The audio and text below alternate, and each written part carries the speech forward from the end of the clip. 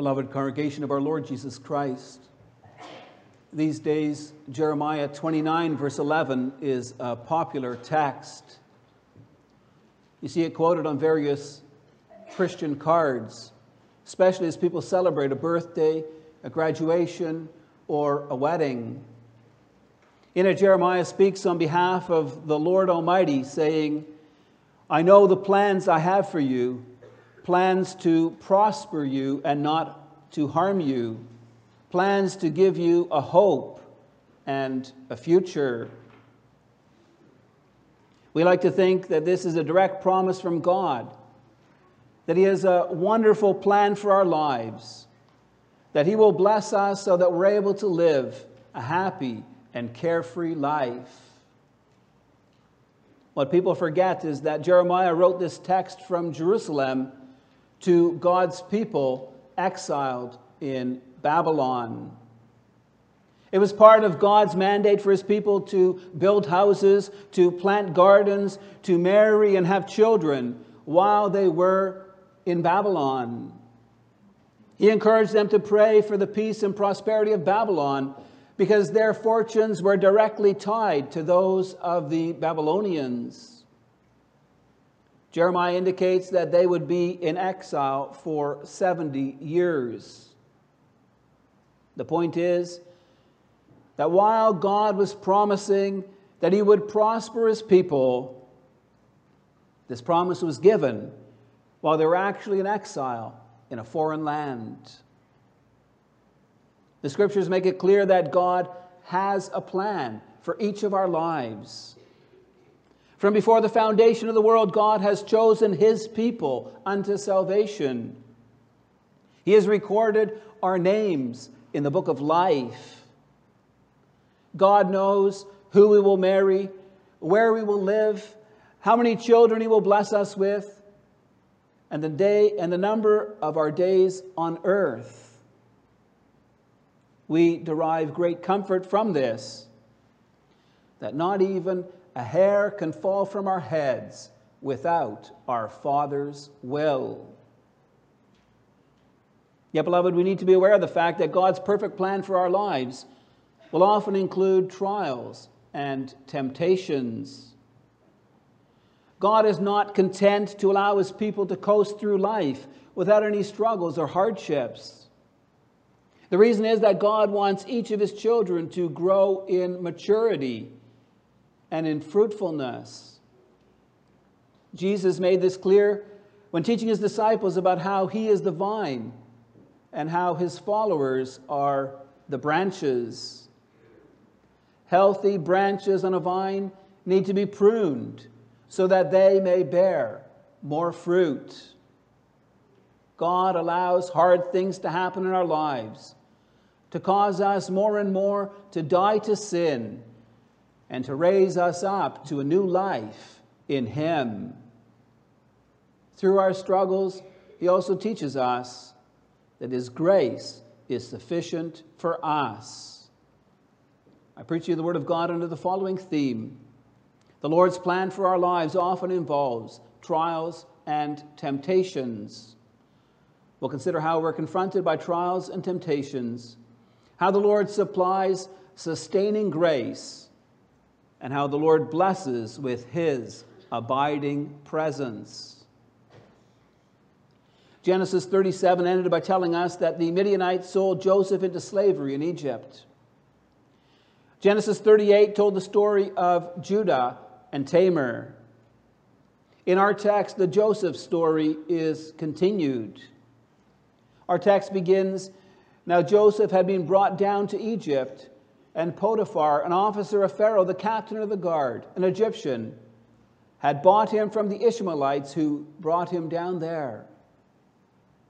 From Genesis 37 verse 2, we learn that Joseph was 17 years old when he was sold as a slave by his brothers. It's hard for us to even imagine what Joseph went through. Sometimes we hear about human trafficking.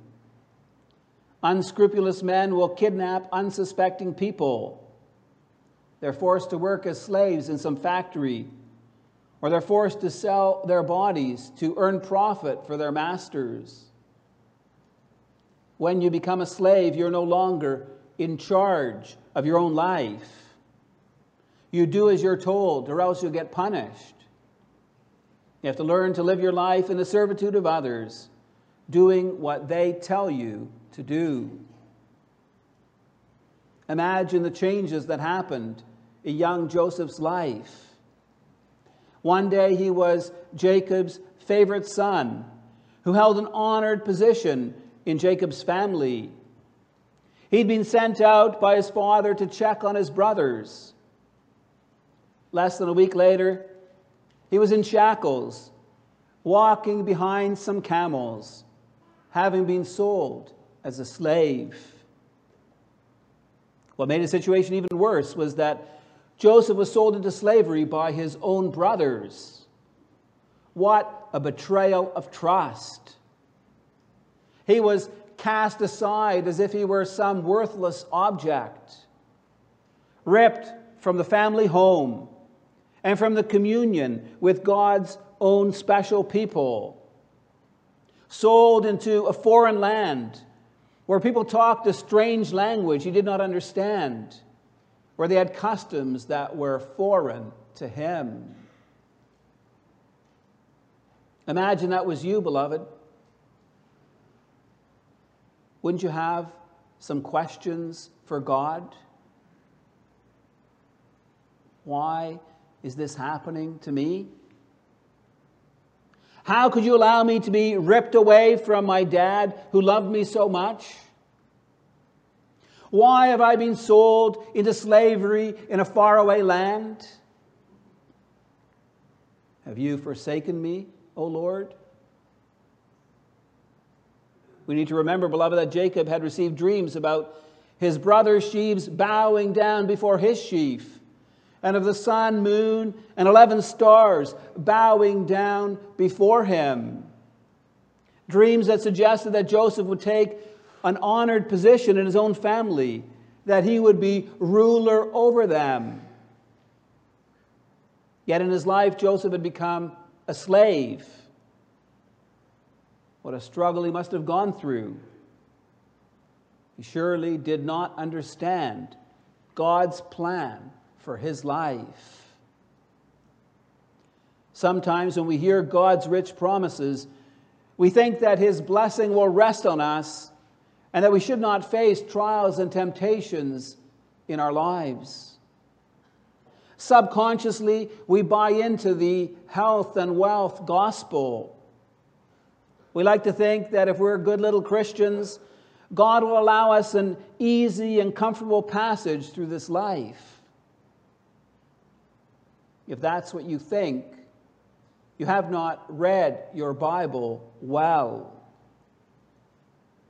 God has promised us an abundance of spiritual blessings in Jesus Christ. Forgiveness of sins, adoption as his children, the abiding presence of his Spirit, care and provision for our daily needs, and a glorious inheritance. But God does not promise a life without trials and temptations. Beloved, we live in a fallen and broken world. This world has come under God's curse because of sin. As we move forward in history, more illnesses and diseases are being manifest, and they're being passed on via the gene pool. We face rising rates of infertility, and this causes much sorrow in the lives of those who would love to receive children. As lawlessness and sin spread in our society, people are reaping the consequences of their sins in so many ways. When people brutalize others around them, they cause trauma that can last a lifetime. As Christians, we should not think that we are immune to suffering. In addition to the trials and struggles others face, we may also face ridicule and oppression because of our faith. In 2 Timothy 3, verse 12, Paul says that everyone who wants to live a godly life in Christ Jesus will be persecuted. In James 1, verse 2, James makes it clear that we will face various trials of many kinds. In 1 Corinthians 10, verse 13, Paul makes it clear that all the temptations we face in life are common to man.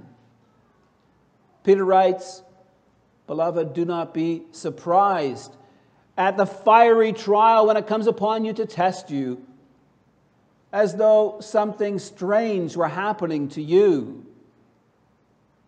If you are facing trials and temptations in your life, you're not the exception.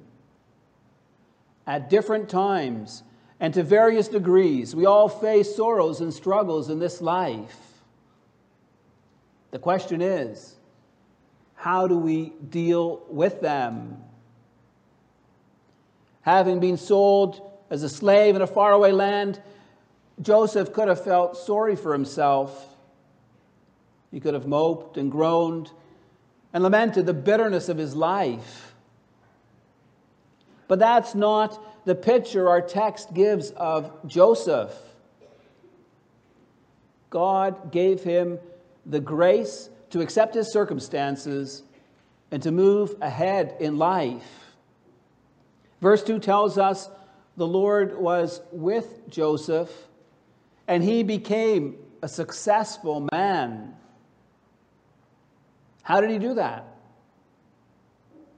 By serving to the best of his ability. Joseph did his tasks faithfully, for he stood that ultimately he was not serving Potiphar, but God. Potiphar was an officer of Pharaoh, a captain of the guard. He was part of Pharaoh's personal security force. He was a ranking officer, and to rise to such a position, he had to have been a competent man. Now, whatever he gave Joseph to do was handled well. Potiphar was wise enough to recognize Joseph's extraordinary abilities. He also discerned that the Lord was with him and that the Lord caused all that he did to succeed in his hands. The reason why Potiphar knew this was because Joseph gave a clear testimony of how the Lord was with him. While no one would ever have guessed that Judah was blessed by God, Joseph's life brought glory to God. Obedience and purity give glory to God in a way that disobedience and immorality never do. Our text says that Joseph found favor in Potiphar's sight and attended him. And he made him an overseer of his house and put him in charge of all that he had. First, Joseph became Potiphar's administrative assistant. Anything he touched turned to gold. Potiphar saw that he was blessed in proportion to the authority he gave to Joseph. And so he put him in charge of everything he had.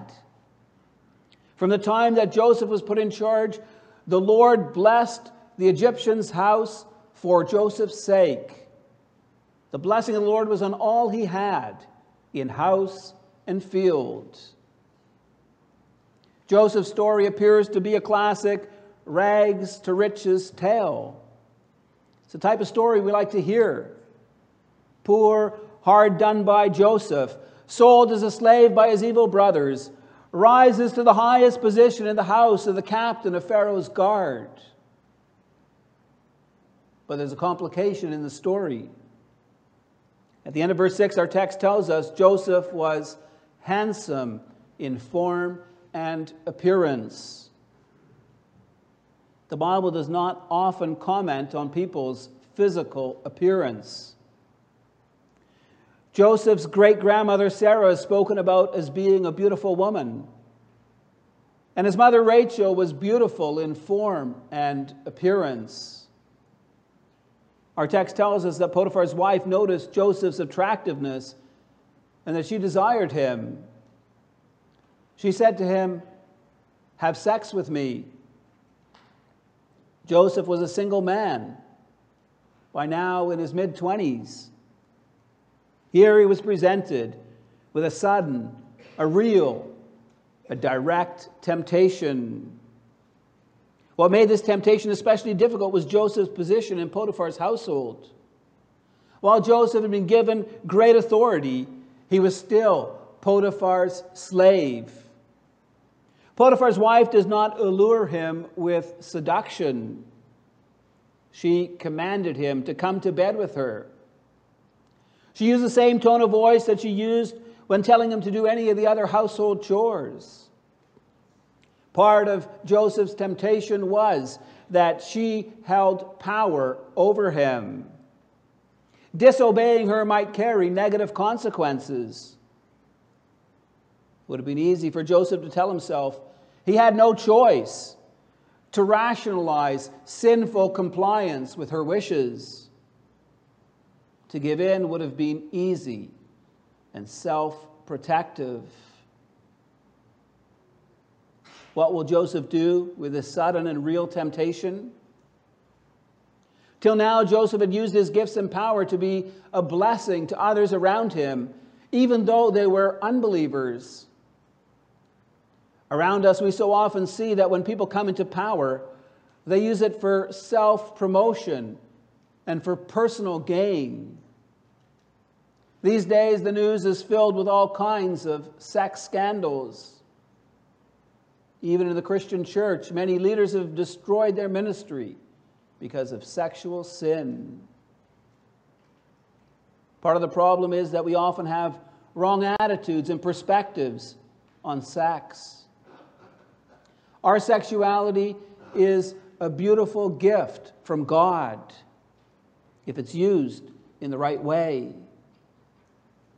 The Bible teaches that sexual intimacy is for a husband and wife in marriage.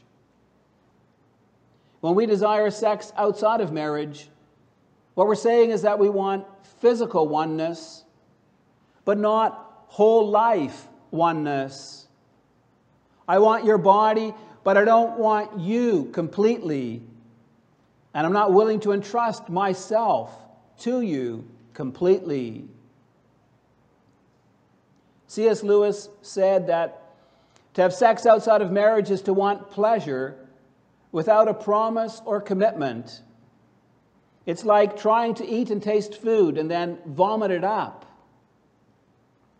Now we recognize that eating food only to vomit it up is bulimia, an emotional disorder which obsesses about body image. It's a sickness. We should look at sex outside of marriage the same way. It's soul-destroying to give ourselves sexually to person after person without there being real commitment and love in the relationship. Till now, we've seen how we're often confronted with trials and temptations in life. In our second point, we'll consider how the Lord supplies sustaining grace. Joseph handled the temptation to have sex with Potiphar's wife well. He knew it would be sinful to give in to her demands, so he refuses her advances. He explained why he was unwilling to go to bed with her. The first reason was that this would be a betrayal of Potiphar's trust. Potiphar had put everything he had under Joseph's charge because he trusted him. He had not withheld anything from Joseph except for her, because she was his wife. Joseph also gave a second reason. He said, "How can I do this great wickedness and sin against God?" Joseph knew that sexual immorality was wrong. It was sin against his God. Joseph did not want to allow sexual sin to endanger the close communion he had with the Lord. We do well to take note of that, beloved. Often in situations where there is temptation to sin, We think about our short-term desires, about how they can be fulfilled. Often we don't reckon with the consequences of sin. Sin brings guilt with it. Guilt which resides in our hearts. Ongoing sin makes it difficult for us to sustain a life of prayer. How do you pray? Well, you know God is displeased with you because of your sin and because of your unwillingness to truly repent and to change your way of life.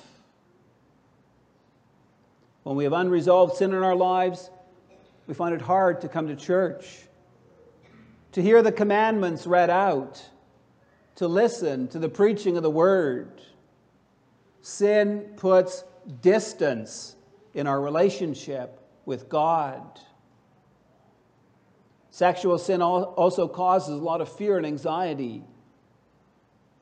What if we get caught?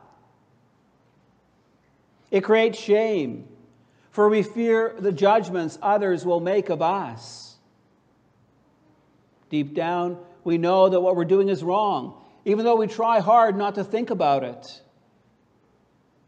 To cover up our sin, we also need to lie. We lie to family members and friends, to people all around us. We tell so many lies that at times we might even begin to believe them ourselves. And in the end, our life becomes a lie. We're no longer men and women of integrity. Satan has caught us in his web. He promised satisfaction and pleasure, but in the end our life is filled with sorrow and misery. Joseph was spared the misery of giving in to sexual sin, but it was not easy for him. Potiphar's wife was persistent in her attempts to get him to bed. She spoke with Joseph day after day. Yet Joseph refused to listen to her, to lie beside her, or to be with her. How was Joseph able to withstand her advances? Joseph did not put his faith to the side when facing the challenges of the real world. He saw that he had to make a choice between satisfying his boss's wife, and offending God, or satisfying God by saying no to his boss's wife. How is Joseph able to do that when we so often fail and fall when faced with much lesser temptations? Beloved, there's no grand secret to defeating temptation. Our text notes that Joseph wasn't willing to listen to Potiphar's wife, that he did his utmost to avoid her. Yet those are only external factors. Ultimately, Joseph's strongest defense against sin was that he wanted to please God more than to experience pleasure or to avoid pain. That, beloved, is often our real problem when confronted with temptation. It's not my difficult circumstances that cause me to sin.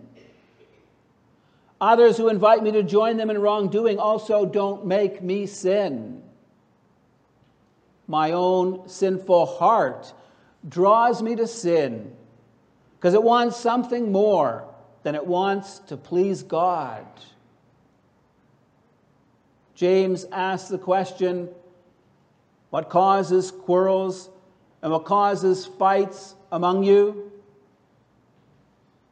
The answer is not the impossible people you live with or the trying circumstances that surround you. The problem is that we want something more than we want a close relationship with God. Beloved, we cannot resist sin in our own strength. We need God's sustaining grace. Ultimately, the reason why Joseph was able to say no to such a powerful temptation was because of the powerful working of God. Just as the Lord's presence with Joseph enabled him to prosper in everything he did for Potiphar, so it was because God was with him that he was able to say, "How then can I do this great wickedness and sin against God?" It was God's sustaining grace that enabled Joseph to continue to stand strong in the face of ongoing temptation. Yet doing the right thing did not solve Joseph's problem. One day when he went into the house to do his work, Potiphar's wife caught him there alone. She caught him by the garment and commanded him to have sex with her. Joseph fled. He left his outer garment in her hand and he ran away. There's a saying that hell hath no fury like a woman scorned. Potiphar's wife falsely accused Joseph of trying to seduce her. Potiphar's anger was kindled and he put Joseph in prison. First, Joseph had been sold into slavery by his own brothers, although he'd done nothing to deserve this. And now, for a second time, a great injustice is committed against him. Joseph had many opportunities to have sex with Potiphar's wife, but he had refused because he did not want to break his master's trust. And here we see him being punished for the very sin he had refused to partake in. It simply was not fair. Many of us have faced some sort of injustice in our lives. It's often hard to take. Again, Joseph is confronted with another great trial in his life.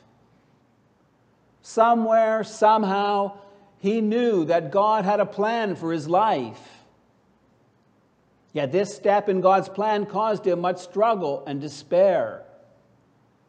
You see that expressed later in Joseph's plea that the king's chief butler would please remember him. Beloved, in this life we face so many trials and temptations. They come in all sorts of different ways. For some, it's dealing with chronic illness. For others, it's trying to cope with financial hardships and all the stress this brings. Some have had traumatic things happen to them in their youth, and they find it hard to deal with all the repercussions of that. Some struggle with anxiety or depression or other mental health struggles. Others struggle with relationship breakdown and the difficulties of dealing with that. Some have seen loved ones stray from the Lord. Others have lost loved ones to death. We face different temptations. Not only do we face sexual temptations, we also face temptations to cheat and steal in order to get ahead in life. We're tempted to gossip and slander about others to make ourselves look good. We're tempted to put ourselves first and to trample over others.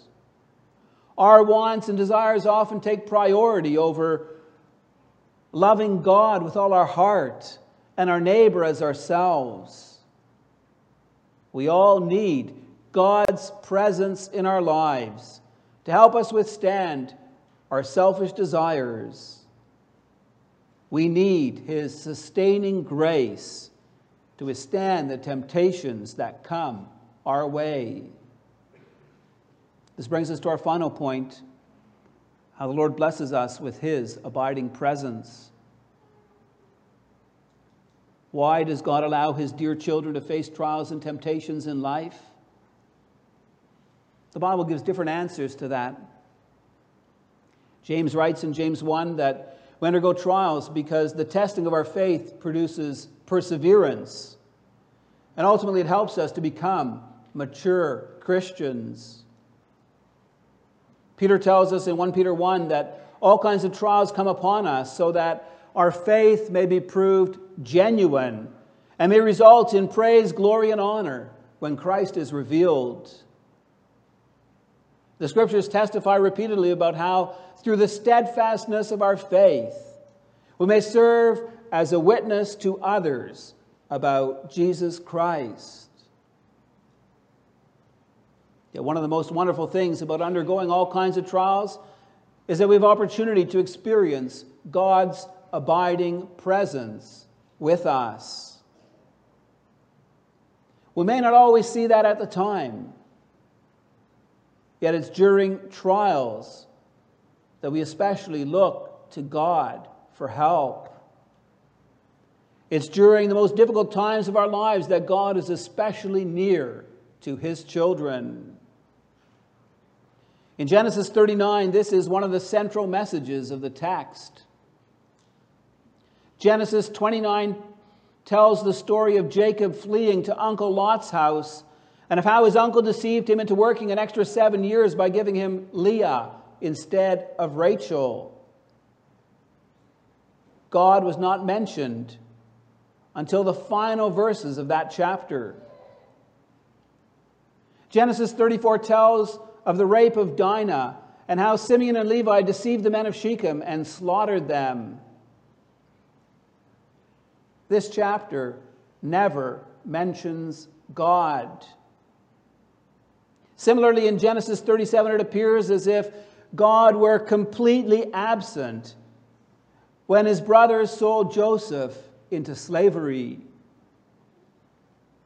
Yet look at our text, beloved. Joseph is sold into slavery to Potiphar. Verse 2 says, the Lord was with Joseph. He made Joseph successful and prospered the work of his hands. Verse 5 says, the Lord blessed the Egyptian's house for Joseph's sake. The blessing of the Lord was on all he had in house and field. At the end of our text, we see that Joseph is unfairly put in prison. Our text notes, but the Lord was with Joseph and showed him steadfast love and gave him favor in the sight of the keeper of the prison. Again, we see Joseph is given more and more responsibility. The keeper of the prison paid no attention to anything that was in Joseph's charge because the Lord was with him. And whatever he did, the Lord made it succeed. During all his trials and temptations, the Lord was near. He blessed Joseph with his abiding presence. In a way, we could say that Joseph's life foreshadowed the life of our Lord Jesus Christ. As Joseph moved from the high position of his father's favorite son to enslavement in Egypt, so Christ humbled himself, laying down the glories he had in heaven to come into this world as a slave for us. As Joseph was tempted by Potiphar's wife to take a shortcut to hold on to his position of power, so Jesus was tempted by Satan to bow down before him in order to take a shortcut to glory.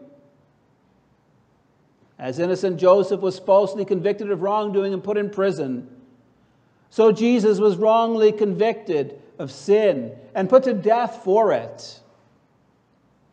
Both walked the pathway of suffering, undergoing trials and temptations, before being raised up to a position of rulership. God had a plan for each of their lives to use them to save his people. Beloved, indeed, the Lord had a definite plan for Joseph's life. A plan that he hinted at with the dreams he gave Joseph, pointing to him being ruler over his father's house and of his family bowing down before him. But Joseph didn't know what that plan was, any more than any of us know God's plan for our lives. Joseph faced many trials and temptations. We'll face the same as we walk through this life. At times, the struggles and temptations we face may be intense. Yet, like Joseph, we may be sure of God's abiding presence. When he ascended into heaven, Jesus promised, "Behold, I am with you always to the end of the age." In Hebrews 13, verse 5, God promises, "I will never leave you or forsake you." In 2 Corinthians 12, verse 9, Jesus said to Paul, "My grace is sufficient for you, for my power is made perfect in weakness." It's as a result of this that Paul confessed, "I can do all things through Christ who strengthens me." Beloved, may God's abiding presence give us the courage to face all of life's challenges.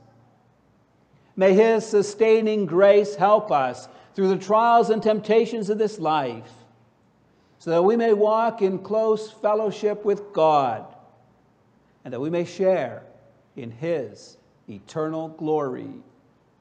Amen.